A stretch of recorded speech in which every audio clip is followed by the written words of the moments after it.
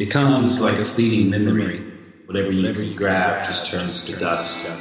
Like eye contact with a stranger in a crowded room is a dream begging to be real. The passing note of a song, the glimmer of the shifting sea.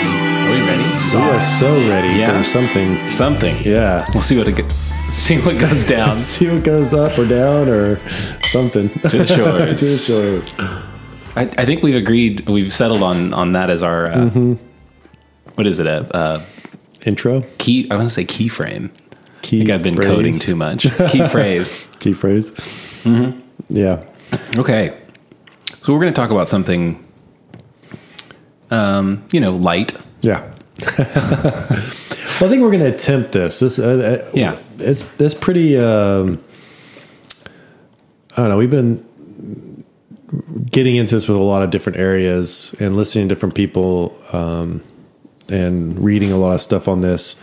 It gets really confusing, but I think we're gonna kind of try to jump into this, and it'll probably be something we're gonna have to, like, over a few episodes, kind of tackle bits and pieces of. But right.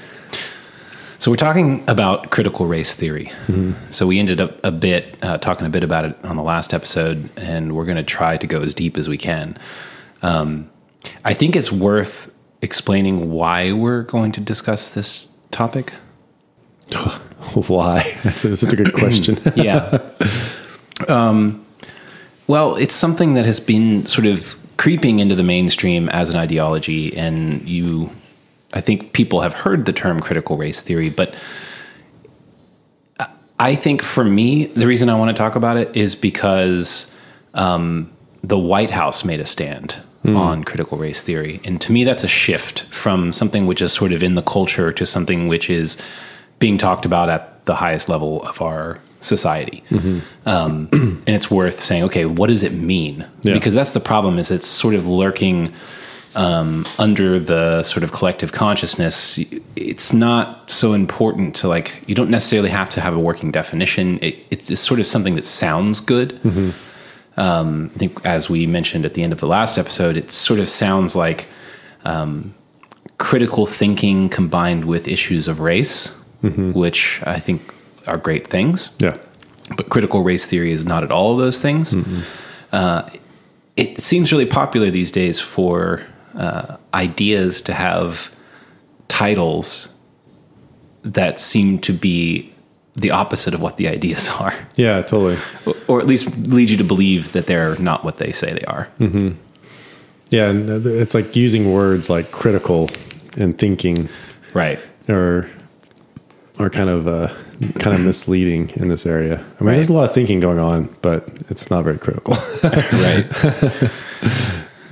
So I thought I would say, as uncomfortable as this is, that the Trump administration, I guess last week, instructed federal agencies to end any trainings using taxpayer dollars that involved trainings on white privilege and critical race theory. Mm-hmm.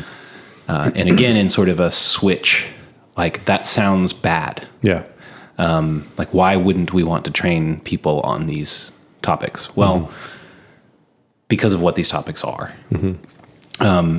And then you sort of read the actual memo that they sent, and I really liked this. They said, I feel so uncomfortable.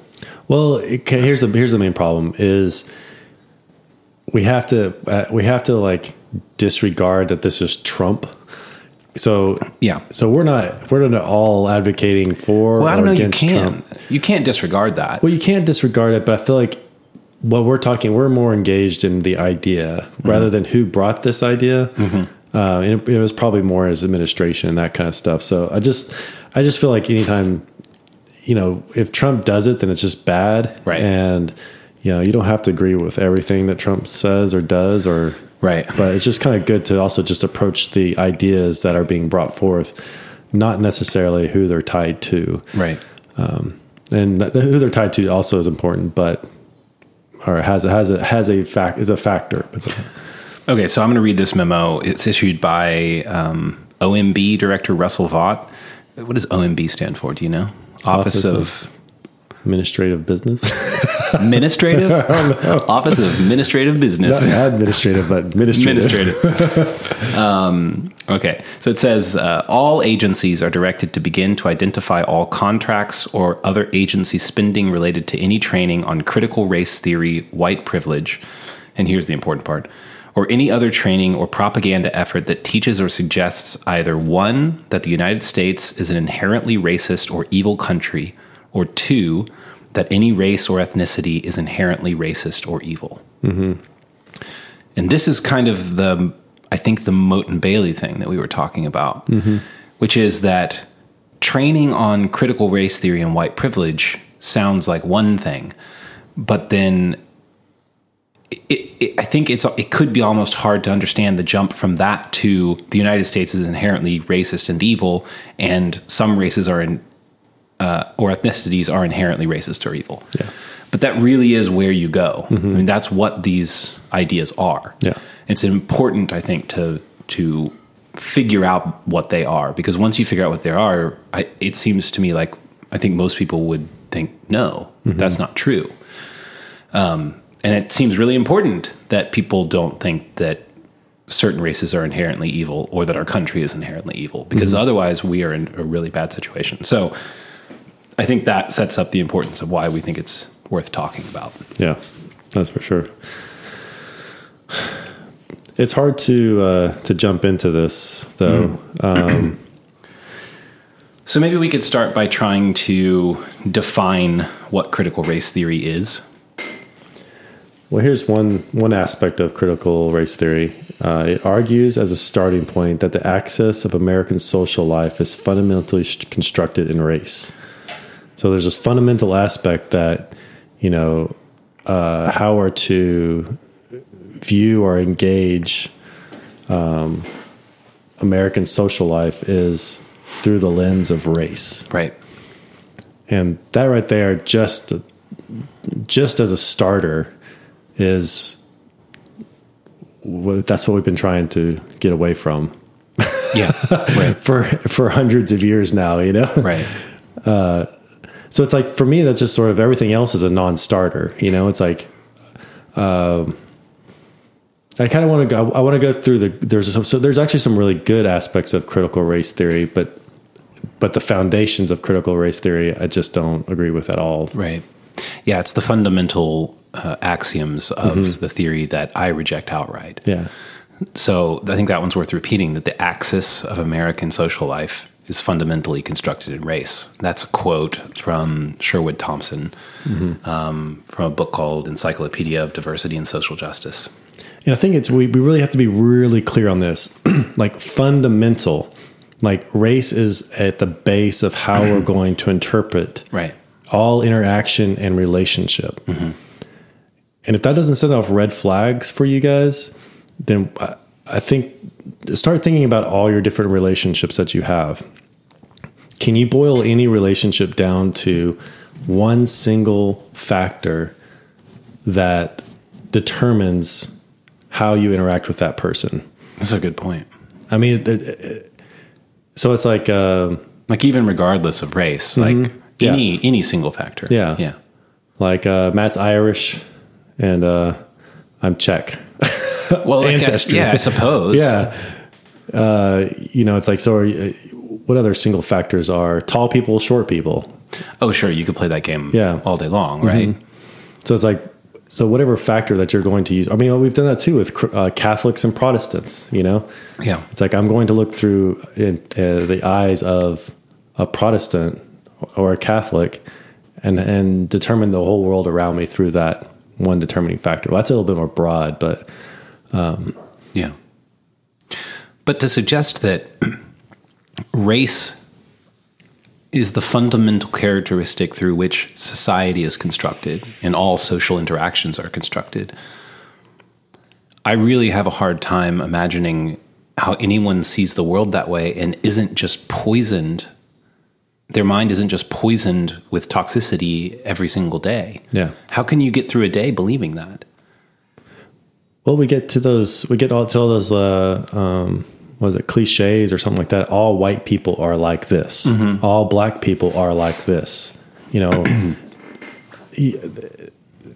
that's the thing. It was hard for me. Like we're going to definitely give this a fair hearing and draw out some things. But I think more the struggle with this is it's super, super, super important that you understand this fundamental principle to critical race theory, because all else falls from this. So there's some good points in it, and there's some things to be critical and to consider, and it's a part of the a part of how we should kind of look at the world. But it's a part. It's like, how does race play in relationships? Does it play a part in relationships? Right. Is it a factor in socioeconomics? Do like race relations among poor people, are they better or worse? Or it's like, so using race as a aspect. Well, I think those are good questions. Like, does race play a part? Is it a factor? Yeah. I mean, that seems like a question worth asking. But the statement that all social life is fundamentally constructed in that, I reject that outright. It's not, at the very least, it's not a good way to look at the world. It's kind of, you get into that Kafka trap area. Oh yeah. But this is where statements like Robin DiAngelo gets the statement that the question in any given interaction is not whether racism occurred. It's not did racism happen, it's how did racism manifest in the situation.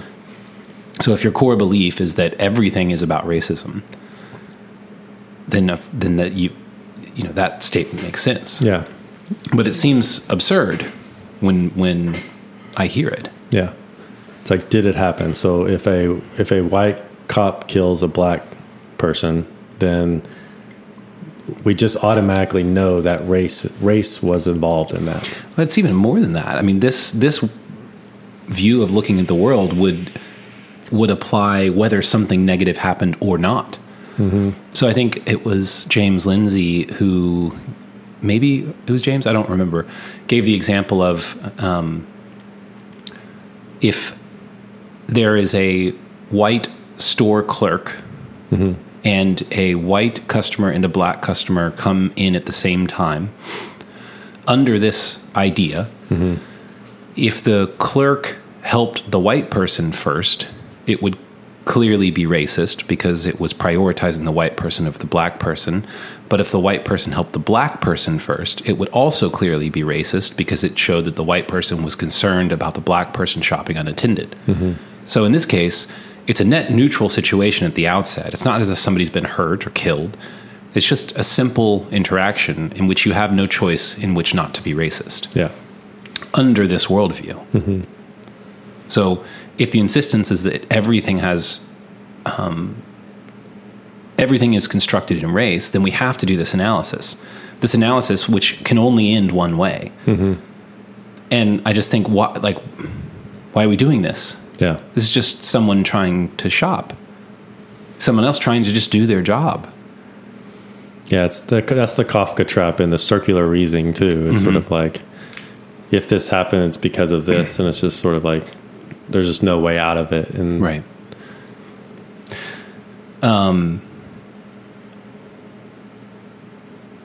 So another interesting thing that I read about one of the sort of central tenets of critical race theory, and I think we're going to... the quote that you read at the beginning, and I'd also written that down. It's from an article on a website called New Discourses, which is a project by this academic named James Lindsay, and there's some other people involved. Helen Pluckrose, and is she involved in it? I think so, tangentially. I think all of them are involved in it in some way, but he's kind of, I think, spearheading that project. So James and Helen and this guy Peter Boghossian did these. What were they called? The oh shoot! I just forgot it. I'm trying to not use hoax because they didn't want to use hoax. It was basically grievance studies. Yeah, that's what it's called. Yeah. Okay. Yeah. Explain what it was. All right. I think we've explained this a couple times on the podcast because it's such a interesting thing that they did.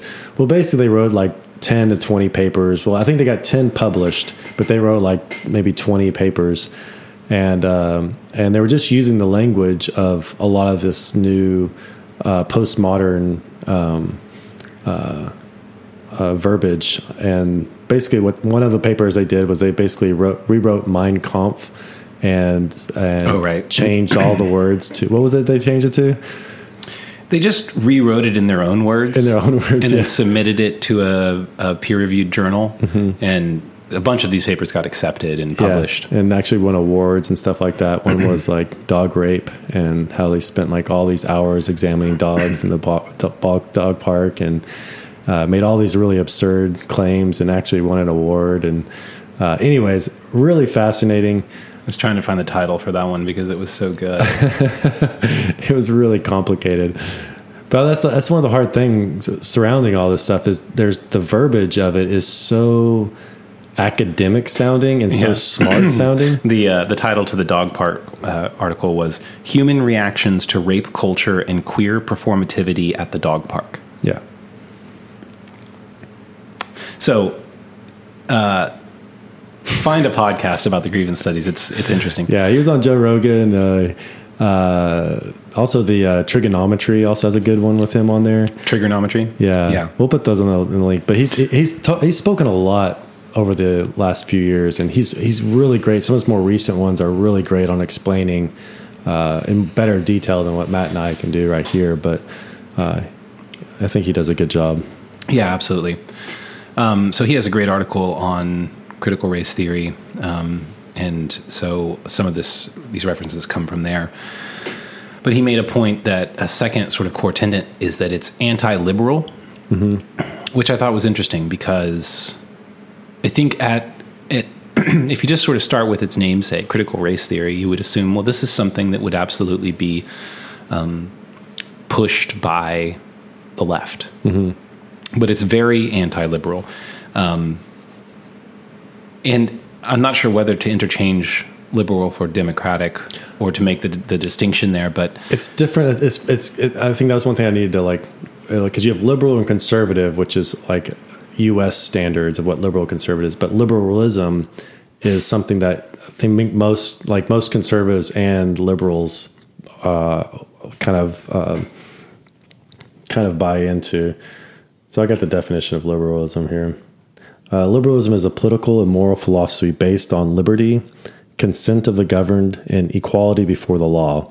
Liberals espouse a wide array of views depending on their understanding of these principles, but they generally support free markets, free trade, limited government, individual rights, including civil and human rights, capitalism, democracy, secularism, gender equality, racial equality, internationalism, freedom of speech, freedom of the press, and freedom of religion. Right. So that's yeah. It's basically what our country was built on. Yeah. These are the founding principles, the ideals to which we strive. And I think within that is the idea that race, gender, sexuality, other sort of immutable characteristics, as well as sort of personal preferences, do not affect the way that you are treated under the law in this country. Yeah. Critical race theory specifically says the opposite. Yeah. It specifically says that the most important thing about you is your race. Yeah. And then under the intersectional landscape, you can add more importance based upon other marginalized characteristics. So that seems like another sort of red flag that I reject outright. I don't believe that is a good idea. Yeah. And critical race theory says, it doesn't say necessarily whether it's a good idea or a bad idea. It says it's the way things are, it's the way things always have been, and you can't change it. This is the way that we live our lives. And apart from not seeing the world that way in the start, not ever experiencing the world that way largely, I think it's a horrible way to see the world. It's a horrible way to go throughout your day believing something like that. I mean, there's been a lot of talk about the white privilege thing is an interesting topic as well, adjacent to this. And white privilege, I think, arises out of this because under critical race theory, when everything is about race, all white people are racist. And there was another quote that will help back this up. So Derek Bell wrote a book called Interest Convergence Thesis, or not, maybe that wasn't the book. It was just the name of the thesis. But he makes the point that advances have only been made for black people when it has been in white people's interest to allow them. So because of that, any progress on race relations is largely a myth. So the idea of white privilege arises from this. But really what this idea says, because we are locked into this construct, is that, and this is immutable and alterable, because it is based on the color of your skin and not anything else. Because of that, it is immutable, inalterable. It says, I mean, this is a very racist, anti-black idea. Yeah, totally. I mean, it says to black people, white people are better. There's nothing they can do about it. There's nothing you can do about it. Another idea that I just reject outright. I think it's an awful idea and absolutely not true. Yeah. I think Robin DiAngelo is getting kind of nailed on that right now as it's starting to kind of come out and become less obscure, and it's starting to become more it's been mainstream for a little while, but I think the criticism of her on that is pretty valid, as far as like, you're basically telling black people that white people are privileged and they can't do anything about it, but they can kind of acknowledge it and try to be better whites, but they will always be more privileged. And which is just wrong. So. Yeah. It's wrong. Just need to say that. It's degrading to everyone. It's demeaning to everyone. And just this is wrong. So now we sort of get to where these statements from that memo, from the Office of Administrative Business. I don't know what it is. So that says, we won't allow any training in government that suggests or teaches that any race or ethnicity is inherently racist or evil. Yes. Like, don't we want that? It's like, it's like, we don't need to make Jews again, like the Nazis did, like how inherently evil they were. It's like, we've done this before, right? As a species, we've done that same sort of rhetoric and calling out. I mean, slavery for so many years, it's like for hundreds of years. It's like, well, in the United States, we've already done that. I feel like this is such a dumb topic to talk about, because it's like, no, we've already done this, right? But we do have to. Talk about it. I know. Because. I mean, and maybe it's even just because the Trump administration put this out, and so everybody's so against Trump that they're not willing to think critically about anything, and they just label anything that he does as racist and bad. So there's that stance, which is saying, well, you're not allowing us to teach critical race theory because you're a racist. You don't want us fixing it. But then you actually go look at it, and it's like, oh, well, this isn't fixing anything. This is making it worse. This is only inflaming race relations. So to me, it sounds like, okay, we're not going to allow any training that says that any race or ethnicity is inherently evil, because that would be racist. Saying that a race is inherently evil is racist. But that is what critical race theory puts forward. So critical race theory is racist. Is what it seems to me to be. Well, I think that's the part too, is like when we last podcast, we talked about Mote and Bailey. And so there's these things that within critical race theory that are tangential that are worth talking about. And they bring it up within, critical race theory. And I think those are really great things to talk about. But again, and then I'm going to keep harping on this, but the basis of critical race theory is that we look through everything through the lens of race. And you cannot forget that, Right. because all the other things that we can talk about that critical race theory does bring up that are very interesting, and some are applicable, but critical race theory itself is just a bad, it's a bad thing. So what are some of the things worth talking about? The positives. Well, I think that's something that, I think that's something we have been doing since, Jim Crow, end of slavery, Jim Crow, redlining, is like when something happens, I mean, even in a police shooting, okay, this thing happened, did racism occur here? And there should be some criteria of which we could look at and say, like, hey, did this person call the other person the N-word? Or, was there some sort of, verbiage that showed that they were acting towards that person in a racist way, Yeah, but you're being too rational and logical because but that's the critical race theory rejects all of those questions outright to begin with. Yeah, that's the thing is, though, it's like you're still looking at a situation and saying, was race a factor in this? So that's what I mean. It's like, that's because I think a lot of people, when they think of critical race theory, they're more looking at it from the watered down version of, is the race a part of this situation? See, but okay. So if you say that that's the watered down version, but I think we've already proven that that's not the watered down version. That is the opposite of critical race theory. Yeah, totally. To ask whether or not racism occurred is to be squarely and fully outside of the realm of critical race theory. Well, I think, but that's the thing with, again, when we talked about, I think a couple podcasts ago, is like, the person who goes to church versus the person who takes notes in the pew. Then you have the priest and the theologians. It's like, there's a lot of people that just going to church feels good. So things like critical race theory sound good. And that's like probably most people that understand what critical race theory is. And so when they look at critical race theory, one of the things that pops in their head was like, did racism occur in this space?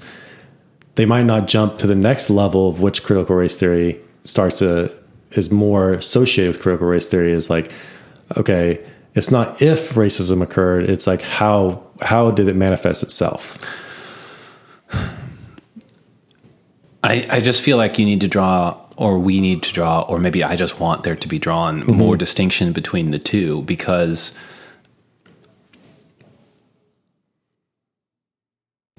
I lost my train of thought. Oh, okay.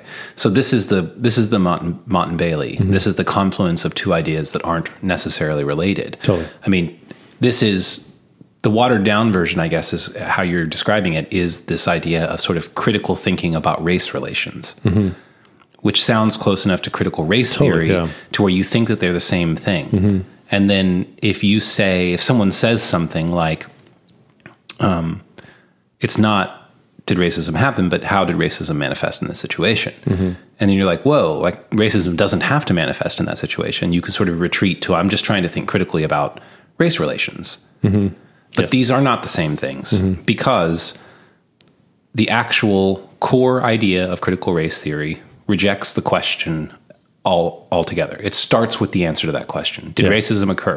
It doesn't matter what the situation was. Yes, it did. As long as there were two people of a different race involved. Yeah.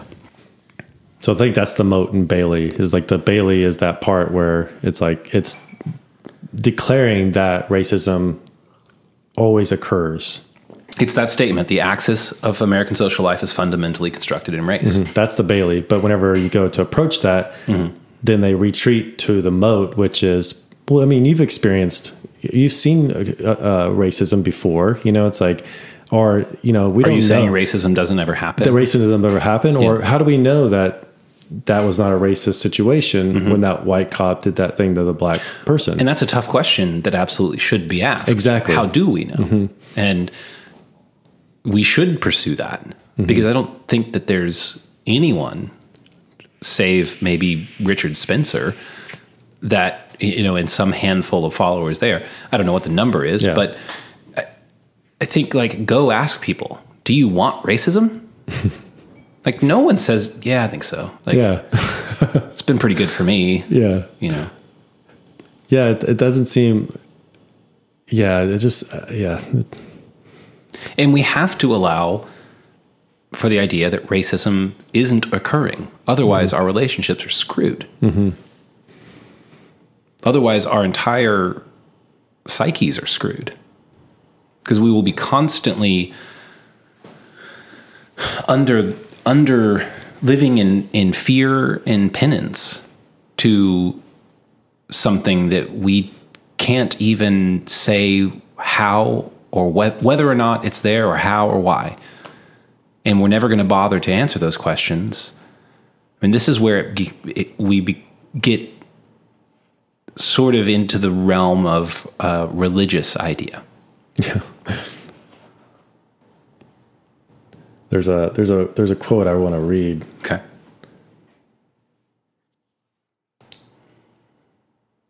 I don't know if I can find it.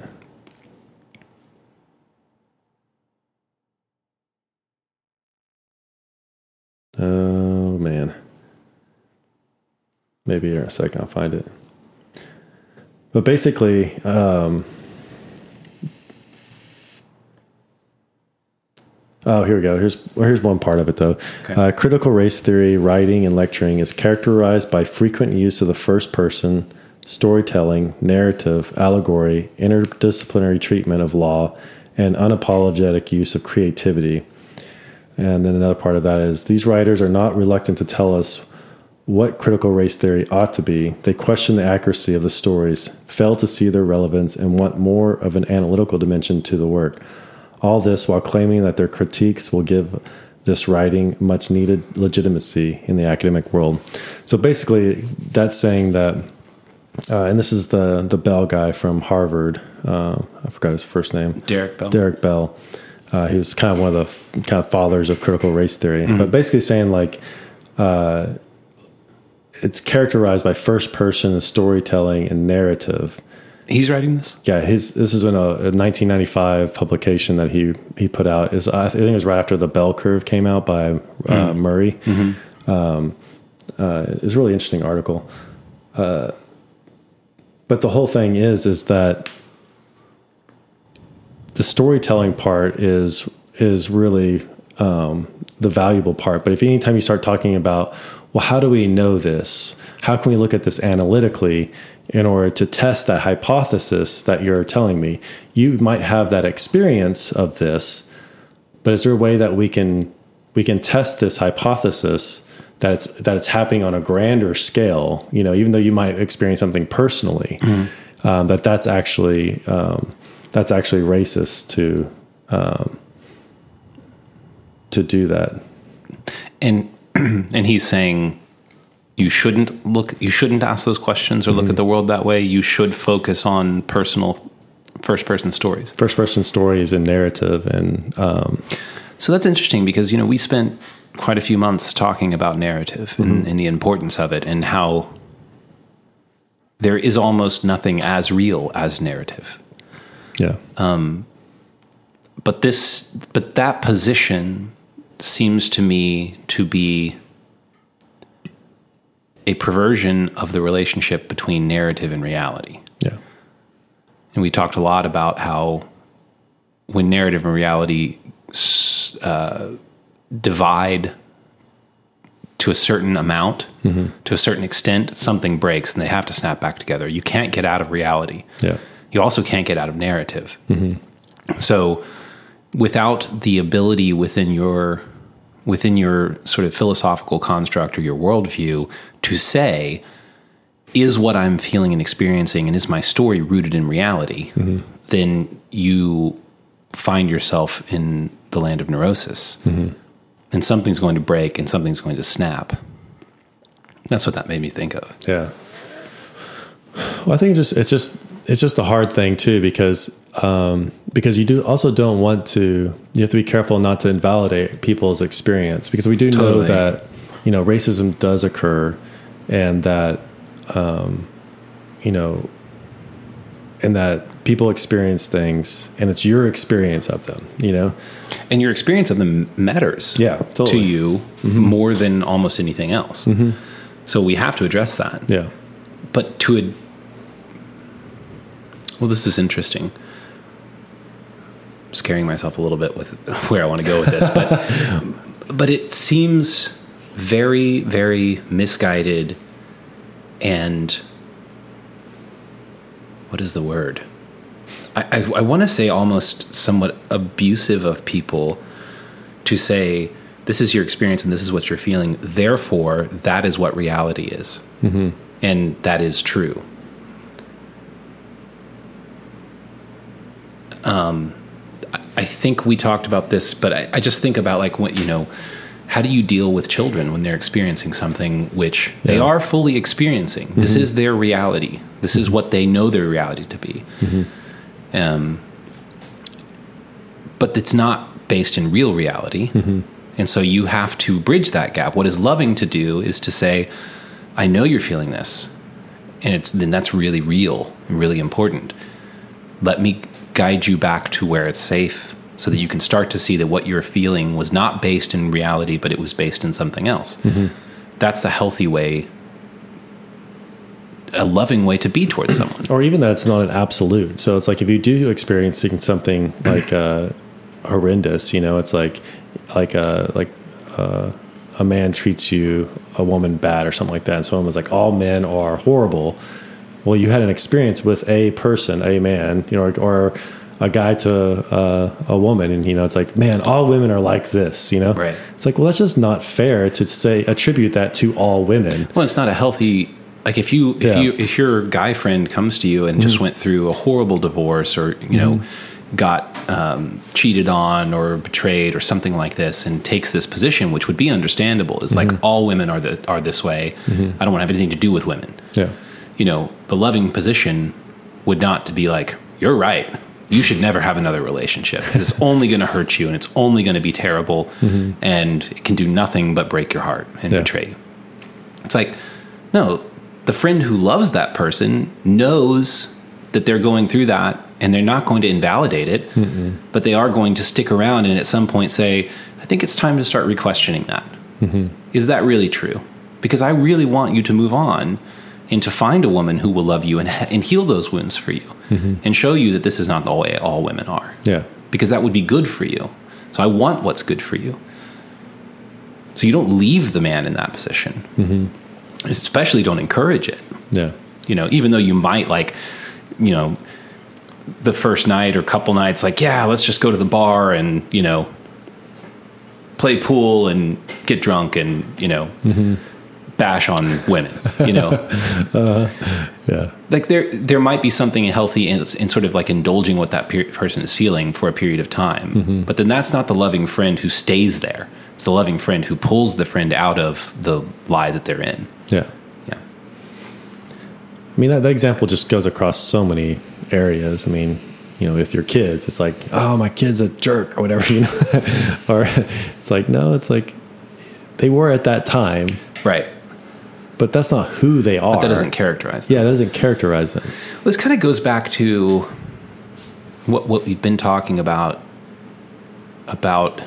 sort of one of the key characteristics of being a conscious being is being caught in between who we are and who we could be. And as soon as you remove a higher ideal, or some hope to become better or more than you are, you die.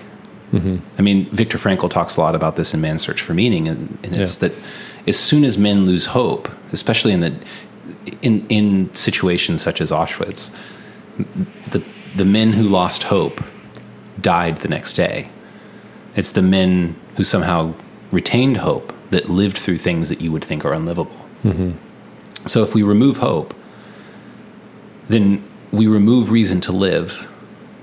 And this is not just like, oh, I'm depressed, I don't have a reason to live. It's somehow like archetypally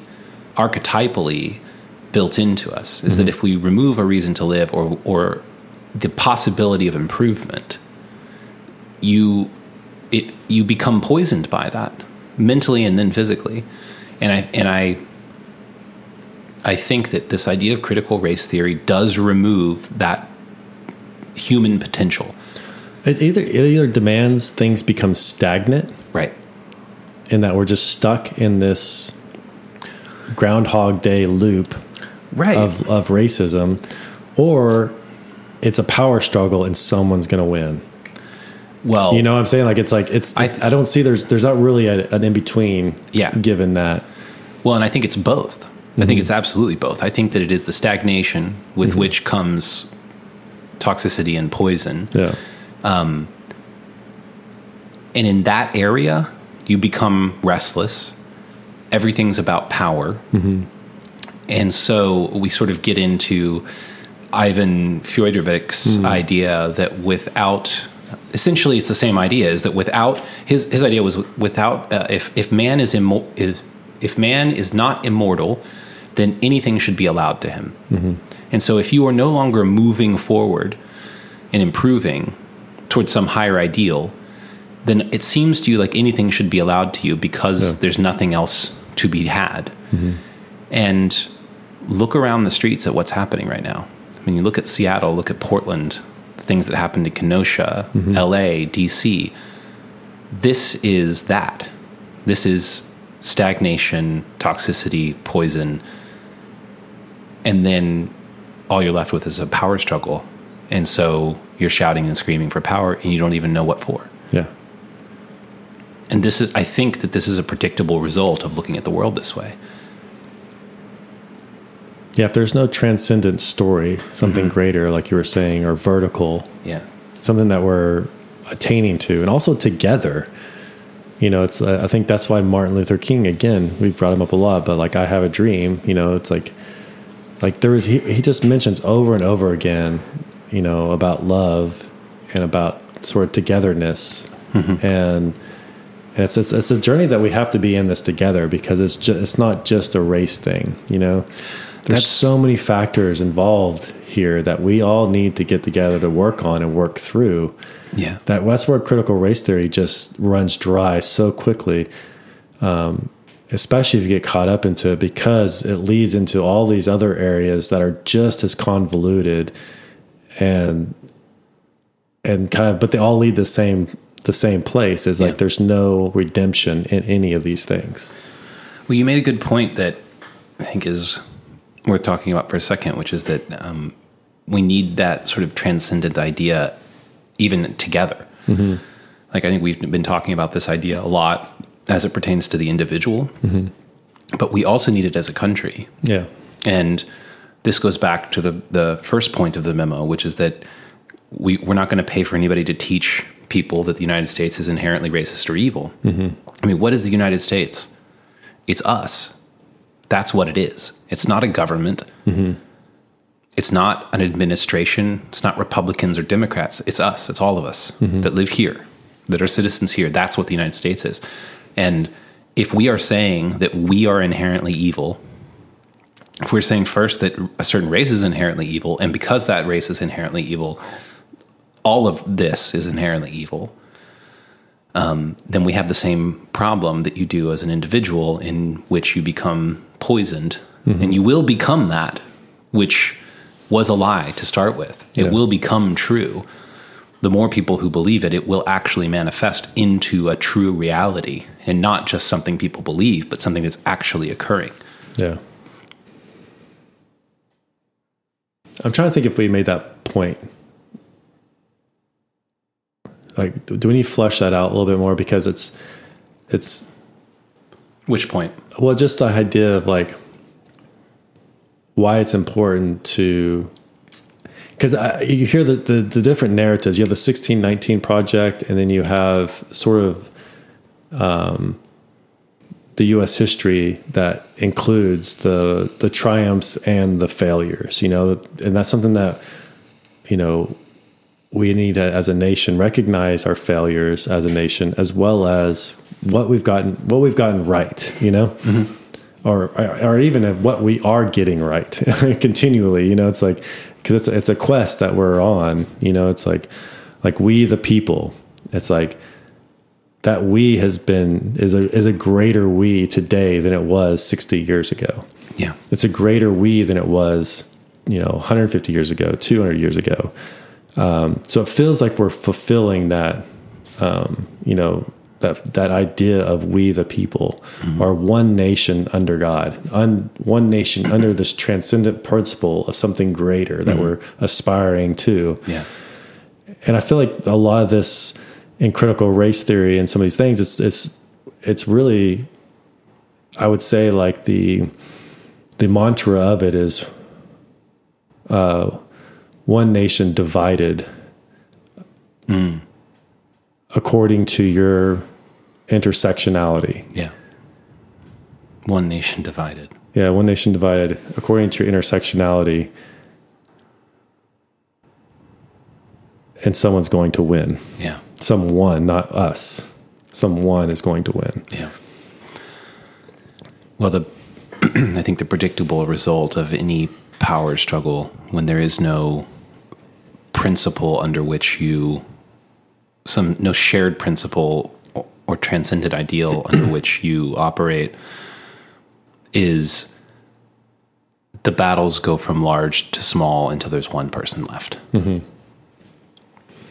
Well, I think the thing is, like, I'm just really tired. Like, I think it's fine that we can discuss Biden and Trump and, but the underlying principle is that we are all from the United States. We're all Americans, you know, and that should be like our uniting principle, right? And that we respect each other, and there's this, Bill of Rights that we have, and we have some really good foundations for that unity as a nation. Mm-hmm. But somewhere along the line, like we have turned people's silence into violence, or if you don't agree with me in this area, you are evil. Mm-hmm. Not that we disagree, right? Or that, hey, we have a different opinion here, or hey, let's talk about this. Where do disagreements become a matter of life and death? Yeah, and you're hearing that language right now. Yeah. This is a election of life and death, right? It's like that's extreme language. It's extreme language, and it's hard to know whether that's something someone believes is true, mm-hmm. or if it's a threat. That's interesting. I never thought about the second way, but. It kind of seems like both. Well, it's interesting too. So you and I live in a more liberal city, and I just had a call from a friend that lives in more of a conservative city, and it's funny because I find him being a little bit more kind of middle left, and just to hearing him talk about having a little bit more engagement with more Republicans, not right wingers or whatever, but just more staunch Republicans, and I just found there was a little bit of a frustration on his end, it's like how I get more, I was like, I feel like if we switched places, we'd have the same frustration, but it's just cause like neither of us are very extreme in our views as far as I don't consider myself a Republican or a Democrat, and right. He would probably say the same too, Really? Yeah. But he's more left than you would consider yourself? I don't know. Right now I have no idea because I think if I lived in a more of a Republican or a liberal, a conservative city, I'd probably consider myself more liberal. Right. So I don't know. So I want to encourage people, because I found what I'm about to say to be very difficult. To simply ask questions such as, is that true? Mm-hmm. Has become really difficult. Especially surrounding, all of the, how do I describe it? All of the important, I guess, occurrences that have happened really since George Floyd. I know we talked a couple of episodes back about this idea of emotional instructions. That this was an Eric Weinstein quote, that when you're constantly receiving a set of emotional instructions, it's sort of this, I don't want to use the word subliminal. It's that you see so many things go past you on Instagram and Twitter and Facebook and clicking through stories, and you're hearing things on the news, you're hearing people talk about things, and it's like you're getting you're not really getting specific information. You're getting a set of emotional instructions for how you should be feeling about things. And it's really hard to go against that. So very simple things. I mean, I think you and I started a journey somewhere towards this conversation directly after George Floyd happened. Because immediately the narrative began that black people are being hunted down in the streets by the cops. Yeah. And my initial reaction to that was, that's fucking horrifying. Yeah, totally. Could that possibly be true? And I remember asking somebody that. Could that be true? And I was met with, how could you not believe that that's true? Yeah. You must be a bad person. This was the emotional response I felt. You must be a bad person for even questioning if that's true. You must be completely asleep to the racism, completely asleep to your own racism, and so complicit in the racist system, and have so much privilege because of this, because of the color of your skin, that you don't even know this is happening. Yeah. And I think that's the set of emotional instructions that we were all given, that have been being doled out, not by any person in particular, but just in general. And so rewind back to, May 30th, 31st or whatever. And that week. And so I went and started to see, well, how would I answer this question? Is this true? Are cops hunting down black people? What's important that is how it was said, hunting down. That's the rhetoric. That is important. You're right.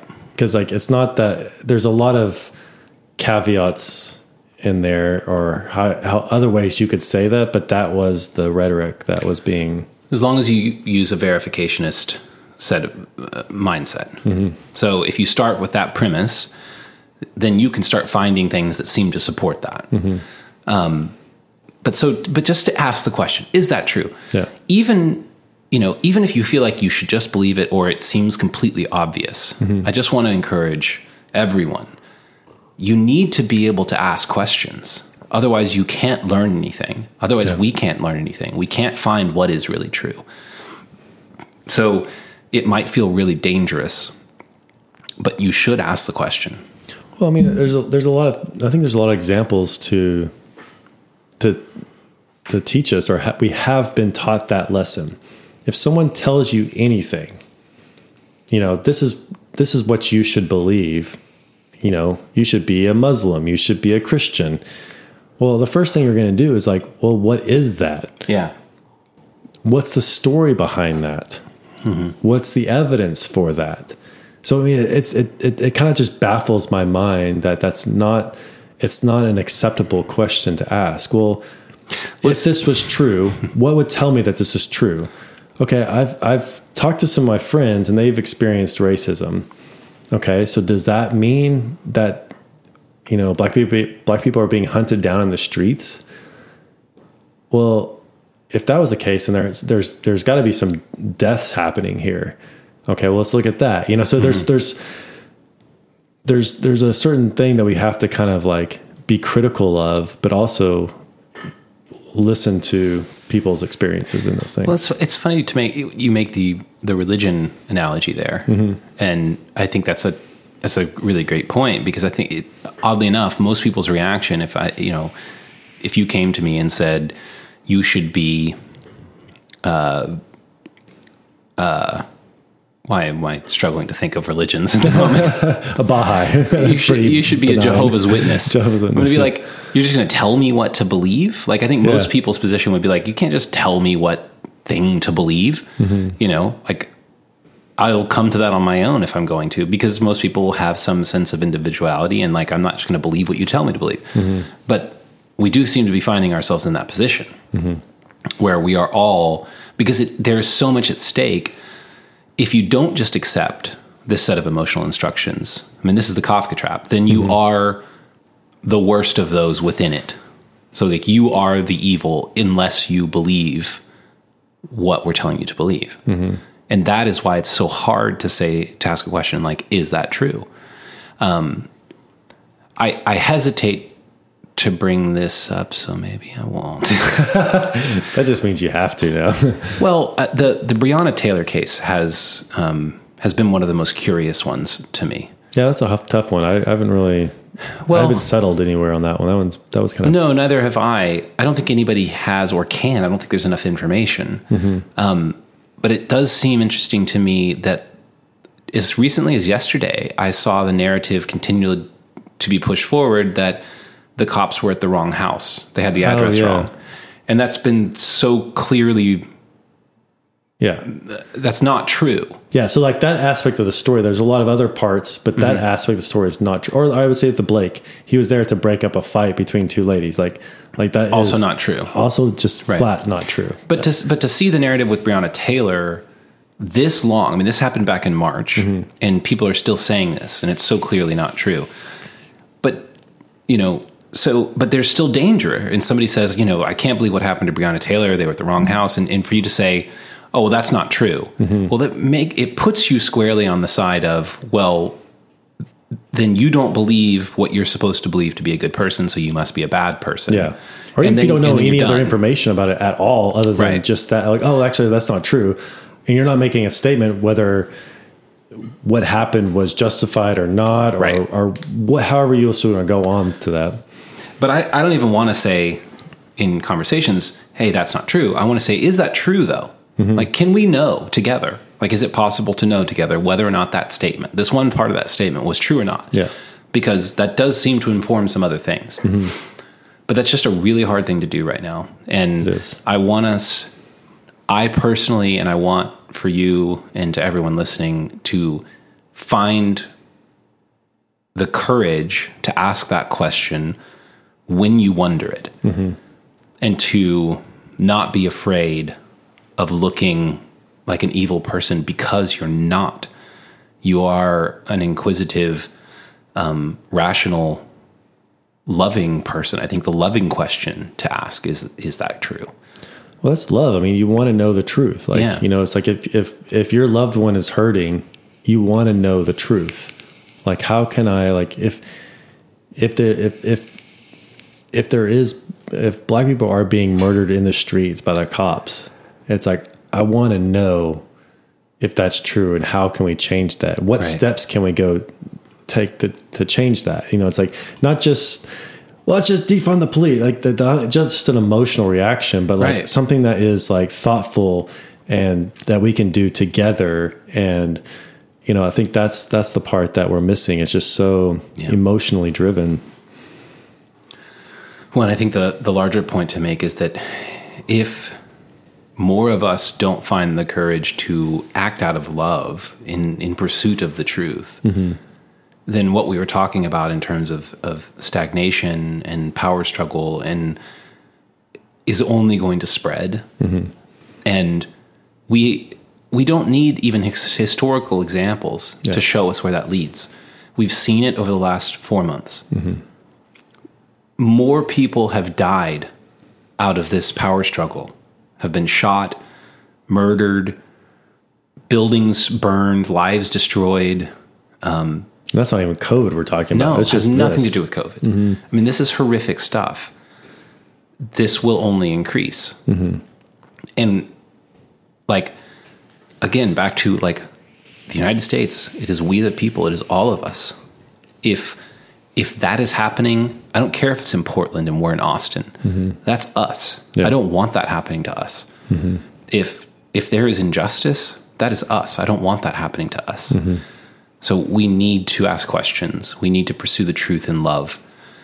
And we need to have the courage to do that, because it really does take courage. I mean, I think I would have always said that. To pursue the truth in love takes courage. But it seems really clear that that's true these days. And I feel it almost every day. Yeah. I feel like we got to end there because that was just good. That is a positive place to end it. Positive place to end. Okay. Well, I think we got a lot more to do in this area, just because Let's do takeaways from this real quick. Or should we just leave it there? Let's leave it. Okay. I will say, I'm curious how this hit the listeners, how y'all heard this, what you think, if you feel like we need to reevaluate some of this or ask questions and go deeper in some areas. I think, like, as you said, this needs to be a longer conversation. We'll keep talking about it, but love to hear what you think. Yeah, because it's something that Matt and I are also learning to communicate and get deeper into also, because it does seem to be very important to understand the basis of some of these things that sometimes sound really nice on the outside and maybe even carry nuggets of truth and goodness. Yeah. But the basic premise of those, our axioms, are not good or healthy. Like they can only mislead you. They can only mislead you. If we do boil everything down to race, like, that is fundamentally not a good thing. Yeah. That's just true. Yeah. All right. Thanks, y'all. Cool. Thank y'all. We'll see you guys next time. Hear you next time. All right. Ciao. Bye.